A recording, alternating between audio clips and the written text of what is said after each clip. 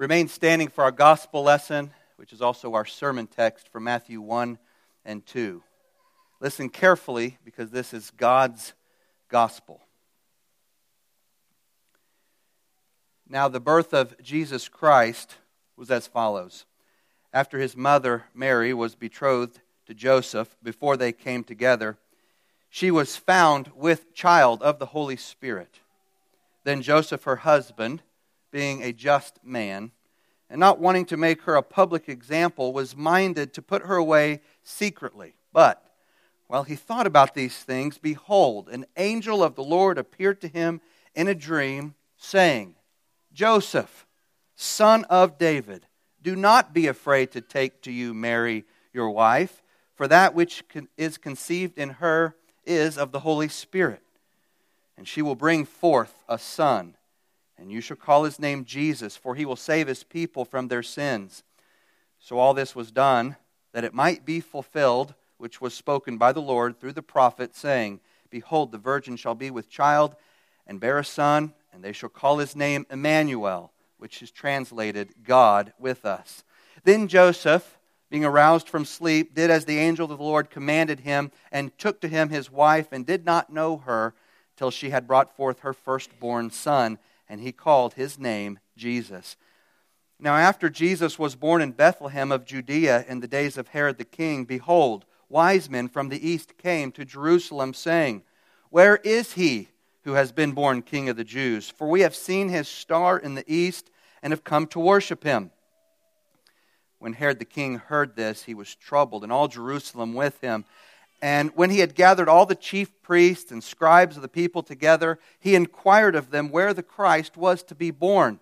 So they said to him, In Bethlehem of Judea, for thus it is written by the prophet, But you, Bethlehem, in the land of Judah, are not the least among the rulers of Judah, for out of you shall come a ruler who will shepherd my people Israel. Then Herod, when he had secretly called the wise men, determined from them what time the star appeared. And he sent them to Bethlehem and said, Go and search carefully for the young child, and when you have found him, bring back word to me, that I may come and worship him also. When they heard the king, they departed, and behold, the star which they had seen in the east went before them, till it came and stood over where the child was. When they saw the star, they rejoiced exceedingly with great joy. And when they had come into the house, they saw the young child with Mary, his mother, and fell down and worshipped him. And when they had opened their treasures, they presented gifts to him, gold, frankincense, and myrrh. Then, being divinely warned in a dream that they should not return to Herod, they departed for their country another way. Now when they had departed, behold, an angel of the Lord appeared to Joseph in a dream, saying, Arise, take the young child and his mother, flee to Egypt, and stay there until I bring you word. For Herod will seek the young child to destroy him. When he arose, he took the young child and his mother by night and departed to Egypt, and was there until the death of Herod, that it might be fulfilled which was spoken by the Lord through the prophet, saying, Out of Egypt I called my son. Then Herod, when he saw that he was deceived by the wise men, was exceedingly angry. And he sent forth and put to death all the male children who were in Bethlehem and all its districts, from 2 years old and under, according to the time which he had determined from the wise men. Then was fulfilled what was spoken by Jeremiah the prophet, saying, A voice was heard in Ramah, lamentation, weeping, and great mourning. Rachel weeping for her children, refusing to be comforted, because they are no more. Now, when Herod was dead, behold, an angel of the Lord appeared in a dream to Joseph in Egypt, saying, Arise, take the young child and his mother and go to the land of Israel, for those who sought the young child's life are dead." Then he arose, took the young child and his mother, and came into the land of Israel. But when he heard that Archelaus was reigning over Judah instead of his father Herod, he was afraid to go there. And being warned by God in a dream, he turned aside into the region of Galilee. And he came and dwelt in a city called Nazareth, that it might be fulfilled, which was spoken by the prophets, "He shall be called a Nazarene." Thus far the reading of God's Word. This is the Word of the Lord. Let's pray. Father, help us to understand how Jesus is the fulfillment of all of the promises, the shadows, the types, the prophecies of the Old Testament. And help us to put our faith in the King of the Jews and the King of heaven and earth. Do this by the power of your Spirit working in us and among us. And in the name of Jesus, amen. Please be seated.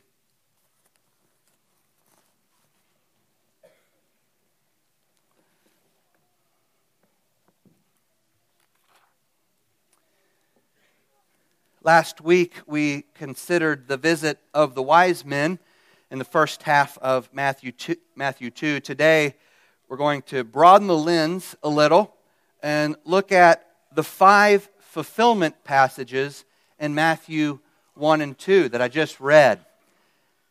Why was Herod so threatened by the birth of Christ? What was at stake, and why were the wise men willing to travel so far to worship the Christ? What was the driving impulse?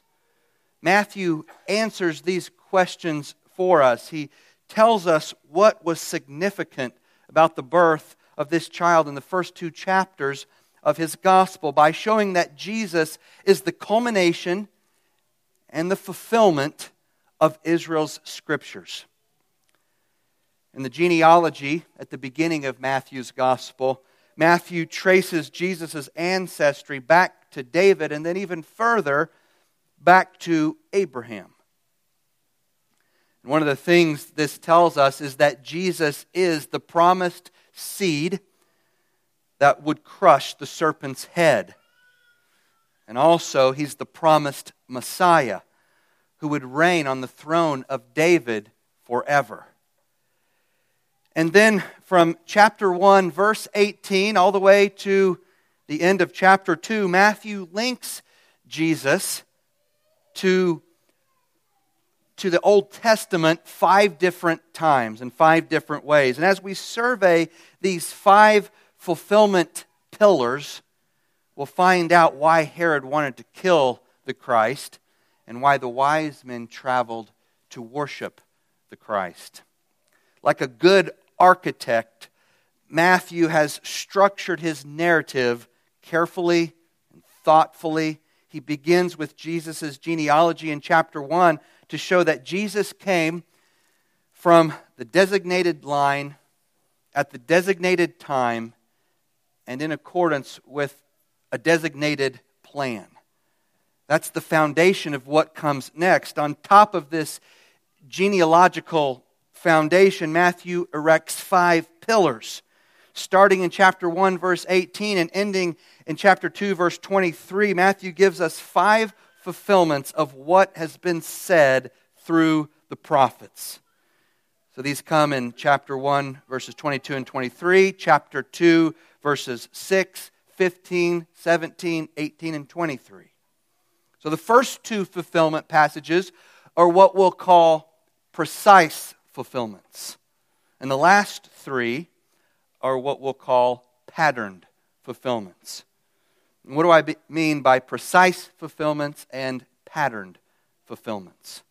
Well, when we're looking at a precise fulfillment in the New Testament, we can say this is precisely that. In other words, this New Testament event is precisely what that Old Testament prophecy was talking about. For example, on the day of Pentecost, after Jesus poured out His Holy Spirit from heaven onto the believers in Jerusalem. You remember Peter stood up and he preached a sermon that explained what was going on in terms of the prophecy in Joel 2. And in the King James Version of Acts 2:16, Peter says, "This is that which was spoken by the prophet Joel." In other words, this outpouring of the Spirit is precisely that which Joel said would happen in Joel 2.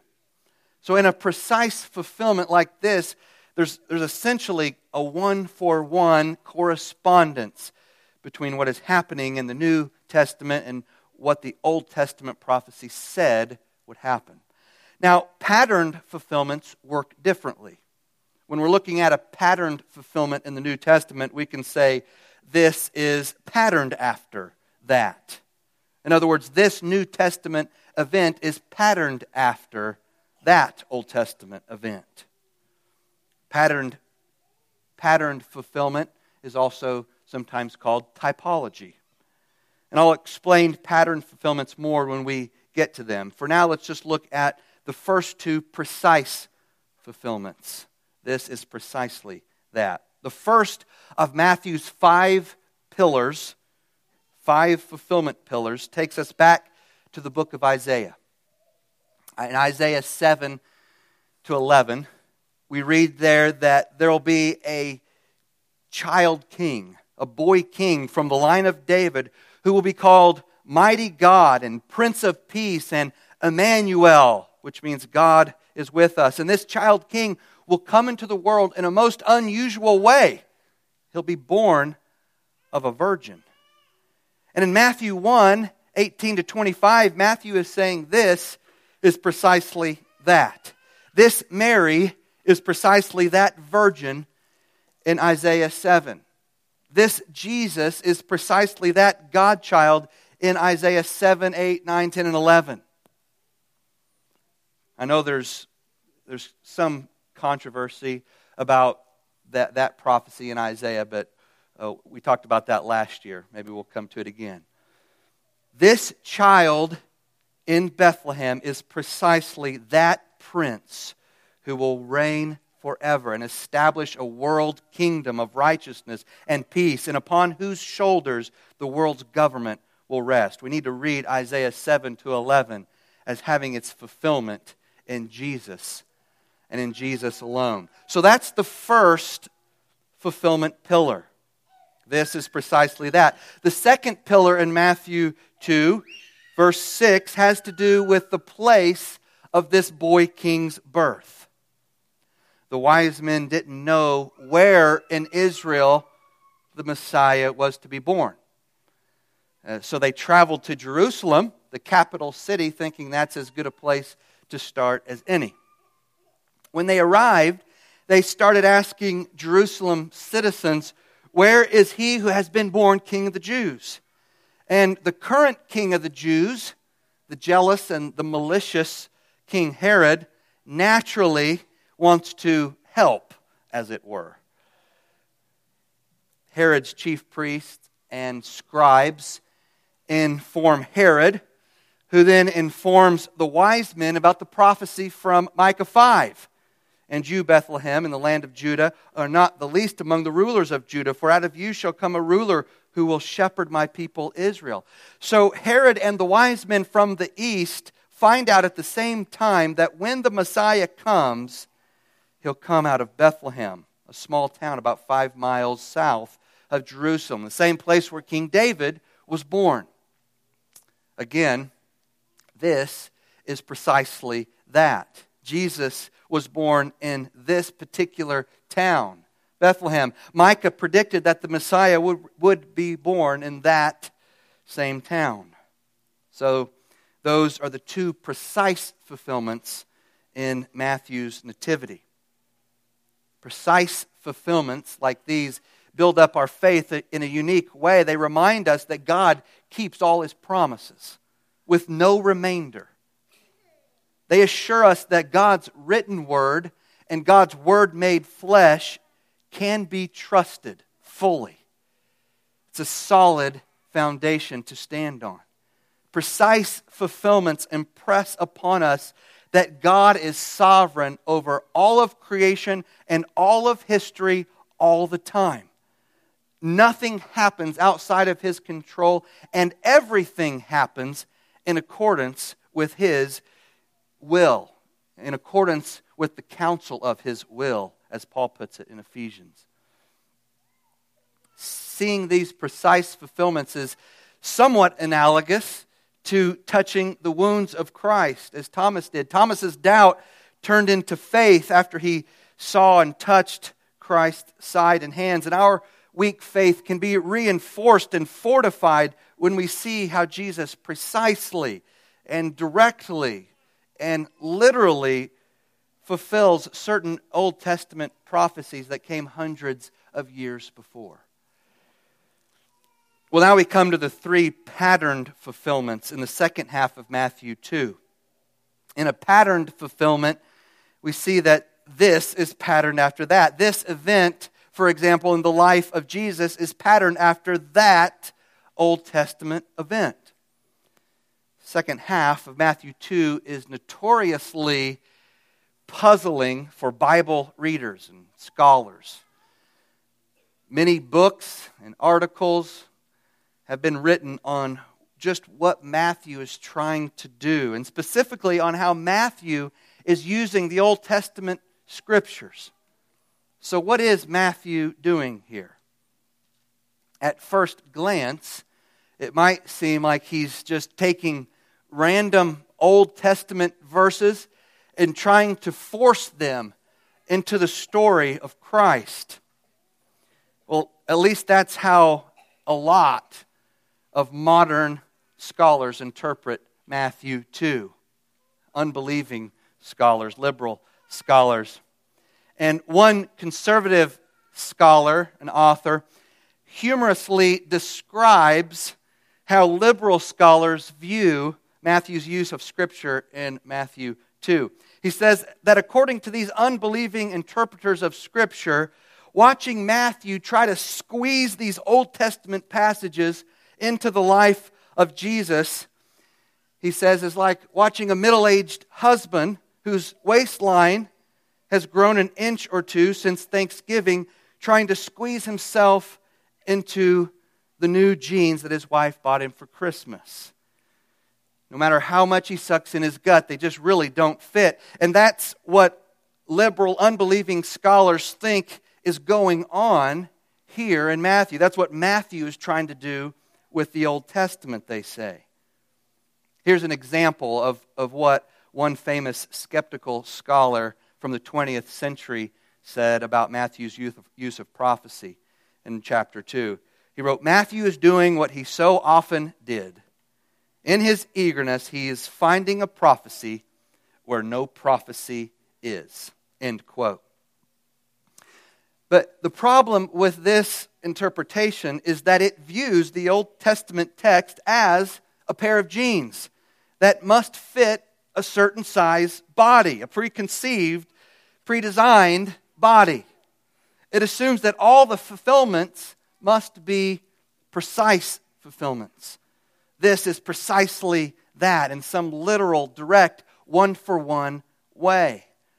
But Matthew doesn't share that assumption that all prophecy fulfillment, prophetic fulfillments must be precise fulfillments, where this is precisely that. He has another category of prophetic fulfillment, as do the other New Testament authors. We're calling it patterned fulfillment, where this is patterned after that. And that's the best way to make sense of these fulfillment passages in the second half of Matthew 2.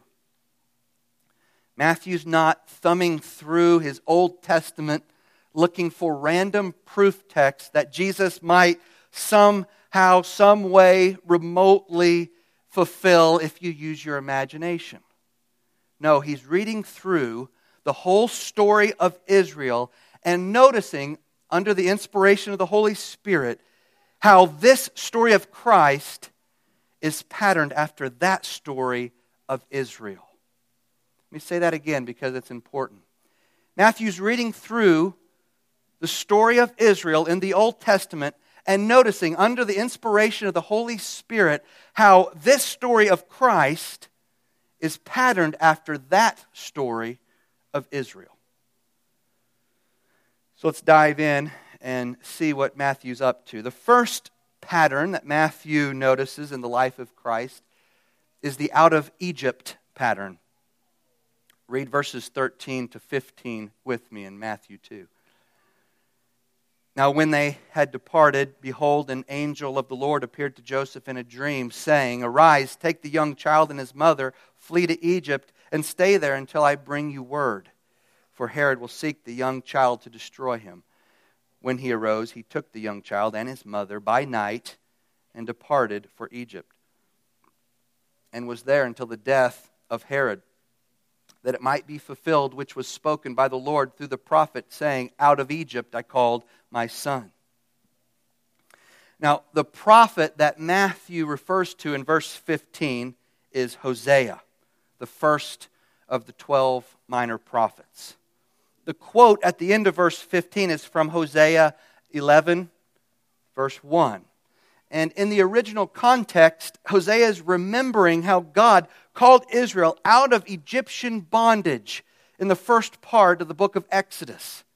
So as Matthew looks back in history to the Exodus through the lens of Hosea 11:1, he notices a similar pattern in the early life of Jesus.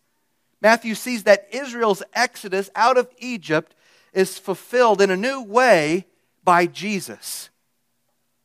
So what's this mean? What's the purpose? What's Matthew's message here?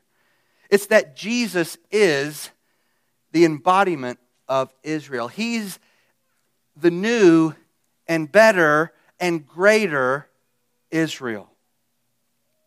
You may recall that right before God brought Israel out of Egypt, God referred to Israel as his son.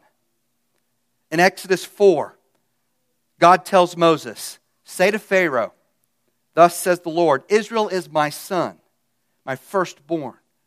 So I say to you, let my son go, that he may serve me.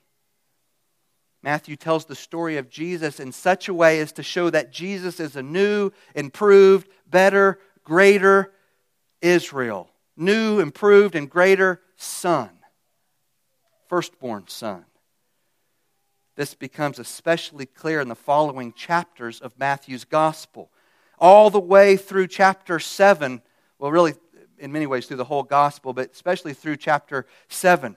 I want you to listen to how John Stott summarizes the patterned fulfillments in the first 7 chapters of Matthew. This is a really good quote, so listen to what John Stott says. Quote, As Israel was oppressed in Egypt under the despotic rule of Pharaoh, so the infant Jesus became a refugee in Egypt under the despotic rule of Herod. So Herod is the new Pharaoh. As Israel passed through the waters of the Red Sea, so Jesus passed through the waters of John's baptism in the river Jordan. As Israel was tested in the wilderness of Zin for 40 days, so Jesus was tested in the wilderness of Judea for 40 days.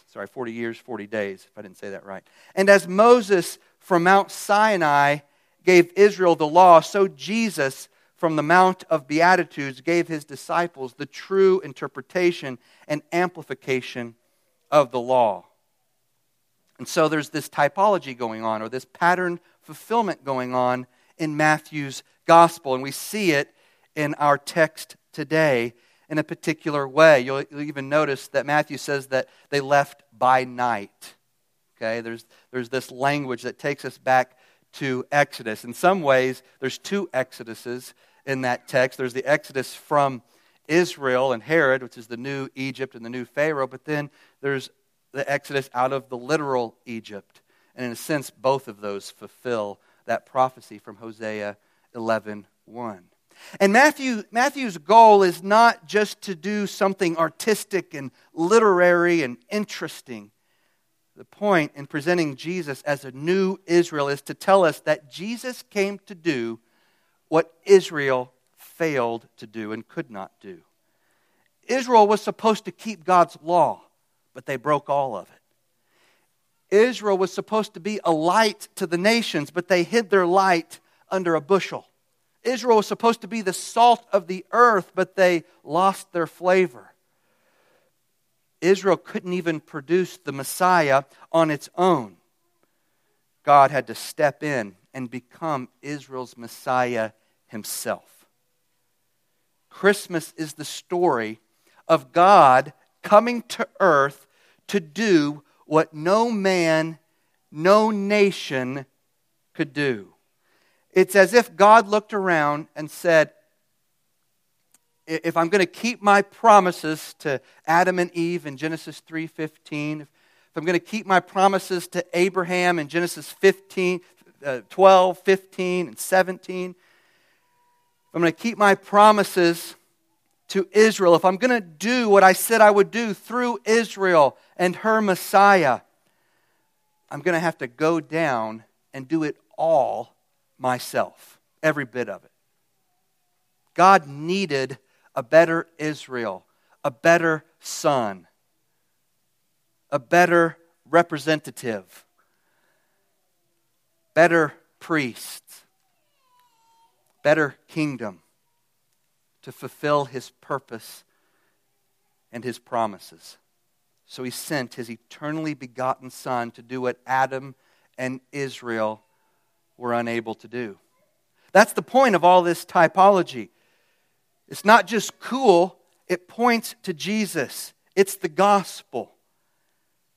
That's the point of these pattern fulfillments in Matthew. So we've discussed the first pattern fulfillment, the exodus of Jesus from Egypt in Matthew 2 is patterned after the exodus of Israel from Egypt. The second pattern fulfillment has to do with Israel's return from exile. Matthew presents the coming of Christ into the world as the end of Israel's Babylonian captivity, because it is. He doesn't just present it that way, it is.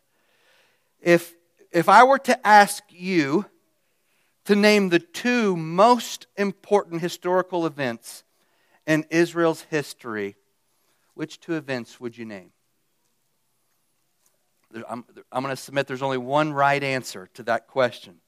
There are a lot of important redemptive historical events in Israel's history, but there are two that stick out above the rest. And do you know what they are? At the top of the list, of course, is the Exodus. Israel's exodus from Egypt is the single most significant redemptive historical event in Israel's story. That's why the Exodus theme shows up all over the place in the Old Testament and in the New Testament. Matthew's first pattern fulfillment, as we saw, has to do with the Exodus from Egypt. That's central to the story of Scripture. So what's the second most important event in the redemptive history of Israel? It's the return from exile. It's kind of like a new Exodus in a way. Israel's return from Babylonian captivity is the second most significant redemptive historical event in Israel's story.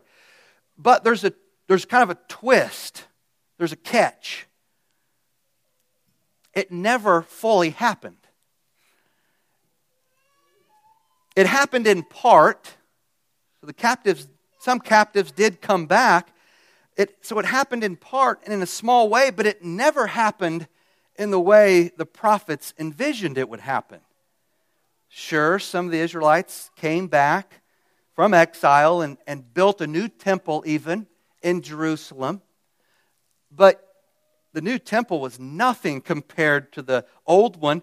And it certainly wasn't anything like the temple that Ezekiel envisioned in Ezekiel 40 to 47. And if you remember, the old men who had seen the old temple, they were crying because of how inglorious this new temple was.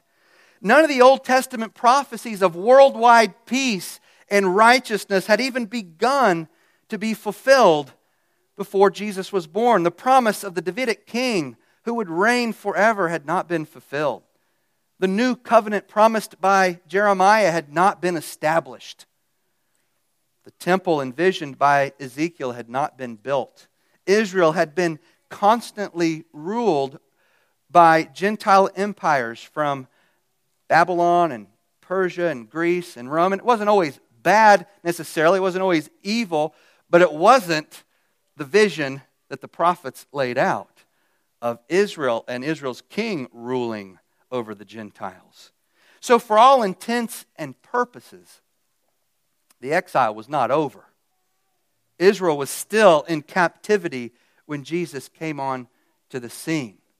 That's part of the meaning of the genealogy, which mentions the Babylonian captivity, implying that it's ending with the coming of Jesus, even in that genealogy. But Matthew's telling us in Matthew 1 and 2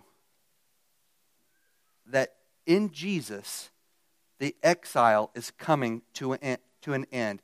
And he tells us this particularly in verses 16 to 18. Look at those with me. Then Herod, when he saw that he was deceived by the wise men, was exceedingly angry, and he sent forth and put to death all the male children who were in Bethlehem and all its districts, from 2 years old and under, according to the time which he had determined from the wise men. Then was fulfilled, here's another fulfillment passage, then was fulfilled what was spoken by Jeremiah the prophet, this is from Jeremiah 31:15, saying, a voice was heard in Ramah, lamentation, weeping, and great mourning, Rachel weeping for her children, refusing to be comforted because they are no more.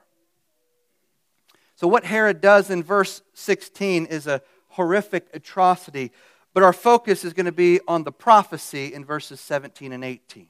This prophecy, as I said, comes from Jeremiah 31:15. And when Jeremiah speaks of Rachel, he's referring to, of course, to the wife of the patriarch Jacob. And Rachel was the mother of Joseph and Benjamin. And Rachel mourned her infertility early on in her marriage to Jacob, and then she died giving birth to Benjamin.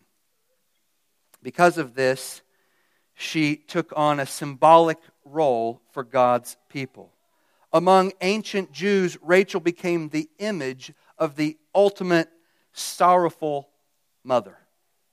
Now, so that's some background. But before we can understand the connection that Matthew makes between the weeping of Rachel and the weeping of the mothers in Bethlehem, we need to ask, why does Jeremiah 31:15, in its original context, why does Jeremiah 31:15 that Matthew quotes picture Rachel weeping in Ramah? Ramah is important here. And there are two reasons. First, Ramah is near where Rachel was buried.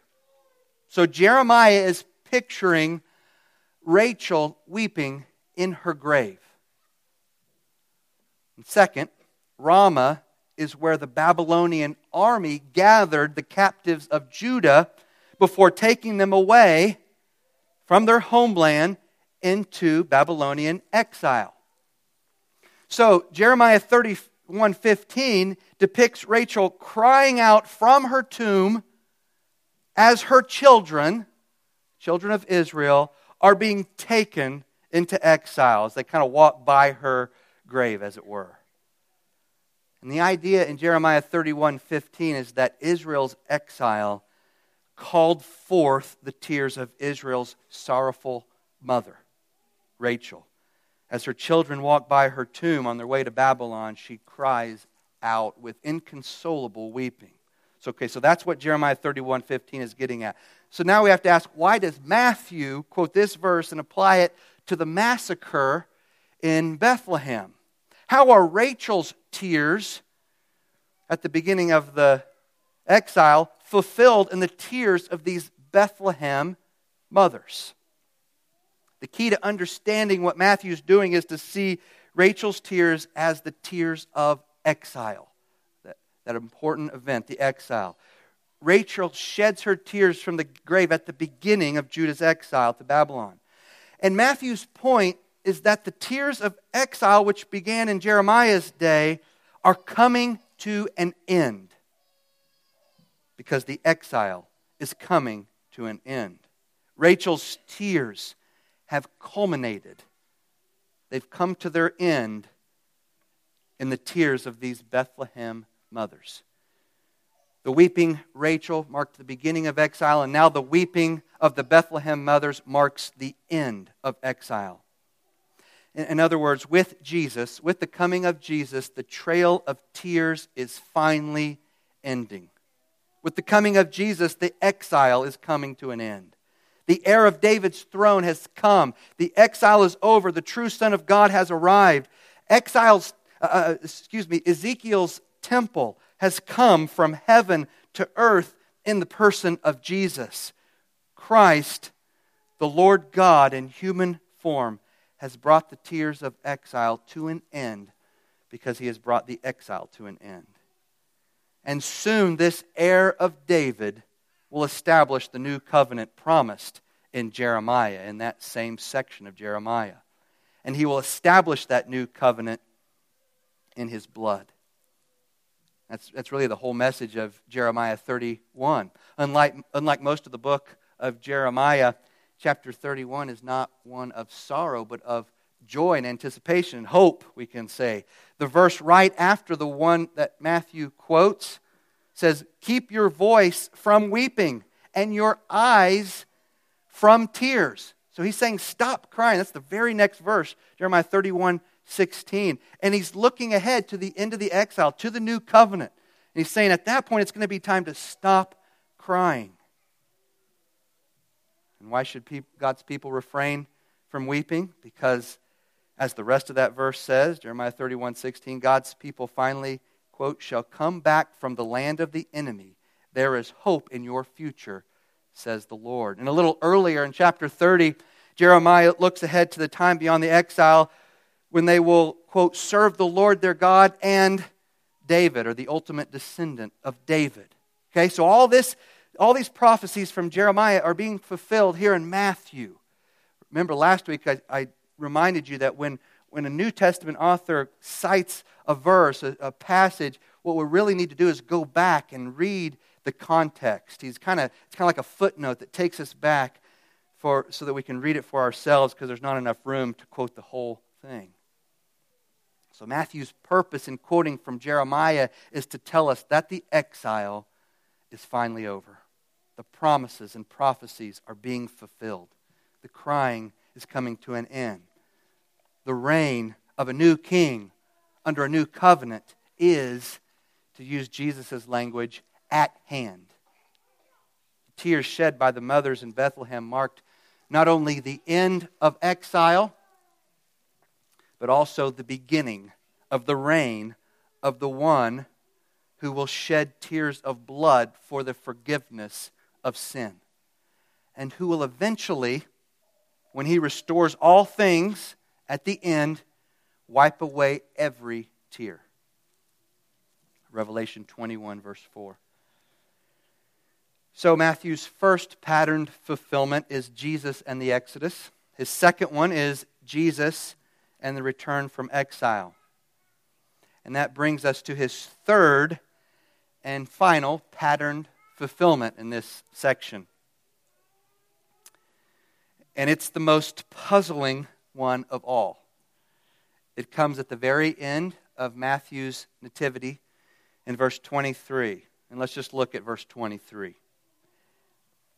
"And Joseph came and dwelt in a city called Nazareth, that it might be fulfilled, which was spoken by the prophets. He," that is the Christ, "shall be called a Nazarene." What makes verse 23 so difficult is that there's no prophecy anywhere in the whole Bible that says anything like this, at least not explicitly. In fact, we can go even further. Nazareth is not even mentioned in the Old Testament, nor is Nazarene. Nazareth, Nazarene, they're not mentioned in the Old Testament, nor is Nazareth even mentioned in any ancient Jewish writing outside the Old Testament. So what's Matthew up to? Matthew Matthew 2:23 has caused heartburn for many Bible readers and Bible interpreters, especially in recent times. Bible skeptics have cited this verse as an obvious mistake in Scripture. Matthew must have lost his head. He says that there's this quote from the Old Testament, and we can't find it anywhere in the Old Testament. After all, not even one Old Testament prophet says that the Christ shall be called a Nazarene. That quote isn't found in even one Old Testament prophet, and yet Matthew puts it in the mouth of multiple prophets. Look at verse 23. Look how it's worded. That it might be fulfilled which was spoken by the prophets, plural. He shall be called a Nazarene. And so since this quote at the end of Matthew 2:23 doesn't show up in any of the prophets, how do we make sense of this verse? What's the right way to understand it? Can we defend it? Well, you can find out by coming back next Sunday. There's a really good answer and to these questions, and the solution, though, I'm going to have to leave you hanging until next week, because to talk about the solution and to really just talk about this verse and its layers and depth, we need an entire sermon. So you'll have to wait. Maybe that'll get you back. And in closing today, I want to make one application about Christ and His fulfillment of the Old Testament. We've discussed in some depth two precise fulfillments and two patterned fulfillments in Matthew 1 and 2. And all of these fulfillment formulas point to Jesus as the fulfillment of all the types and shadows and promises and redemptive historical events in the Old Covenant. As Paul says in 2 Corinthians 1, all the promises of God find their yes in Jesus Christ. But we must come away from this text with more than a theological and literary understanding of what Matthew's doing here. It's not enough to see Matthew's typological connections with your intellectual and theological eyes. You must also see with your spiritual eyes, the eyes of your heart, as Paul puts it in Ephesians 1. Because this is the gospel that we're talking about. It's not just literature that we're talking about, it's the gospel. And when it comes to the gospel, there's seeing it, and then there's seeing it. There's hearing the gospel, and then there's hearing the gospel. Jesus said of false believers, seeing, they see not, and hearing, they hear not. Make sure you're not seeing and hearing everything Matthew is saying and doing just with the eyes and ears of your intellect, without actually seeing and hearing what he's saying and doing. See, if you understand what Matthew's saying at the level of your heart, your response will be to find your spiritual fulfillment in the one who is the fulfillment of everything in the Old Testament. It's important to understand how Jesus fulfilled these Old Testament prophecies. That's why we talk about, the theological and literary and typological aspects here. We need to know how to read the Bible. It's good to have a biblical methodology as we approach the text of Scripture. But it's equally important for you to be fulfilled by the one who fulfills these prophecies. And that's not just a cute wordplay that a preacher likes to use. Part of Matthew's message is that Jesus is the spiritual fulfillment of everything the Exodus and the return from exile signified. Jesus came to fill up His people with good gifts. Jesus came to give His people fulfillment in Him. In Luke 1, Mary says in her song, that the Lord fills up the hungry. In particular, the Lord fills up those who are spiritually hungry. And the verb fill up in Mary's song is related to this word fulfillment. Our response to the gospel of Jesus Christ is to be fulfilled or filled up by Christ alone. The one who fulfills all the promises is the one who can give, and the only one who can give, lasting fulfillment. The only one who can fill you up with good things.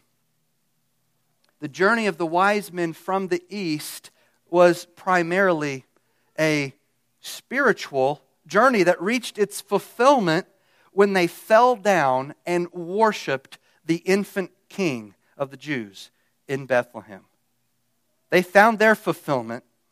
They were filled up in their souls by submitting themselves in body and soul in worship to the one who fulfills all of the Old Testament. And their long journey was worth it, because at the end of it, they were able to fulfill the very purpose for which God made them, to worship God. The purpose of every person who ever lives is to become a worshiper of Jesus Christ. A worshiper of Jesus Christ on the Lord's day.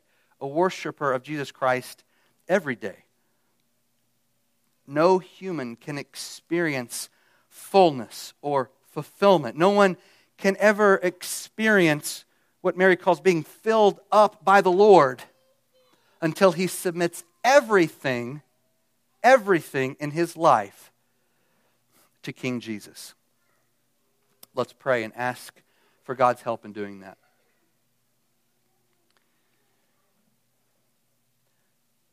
Lord, we praise the name of Jesus Christ because he is the King of kings, the Lord of lords, the creator and sustainer of everything. He is our God and our Savior. Help us, Father, by the power of your Spirit, to worship him, to submit our lives to him, to be living sacrifices for his sake. Amen.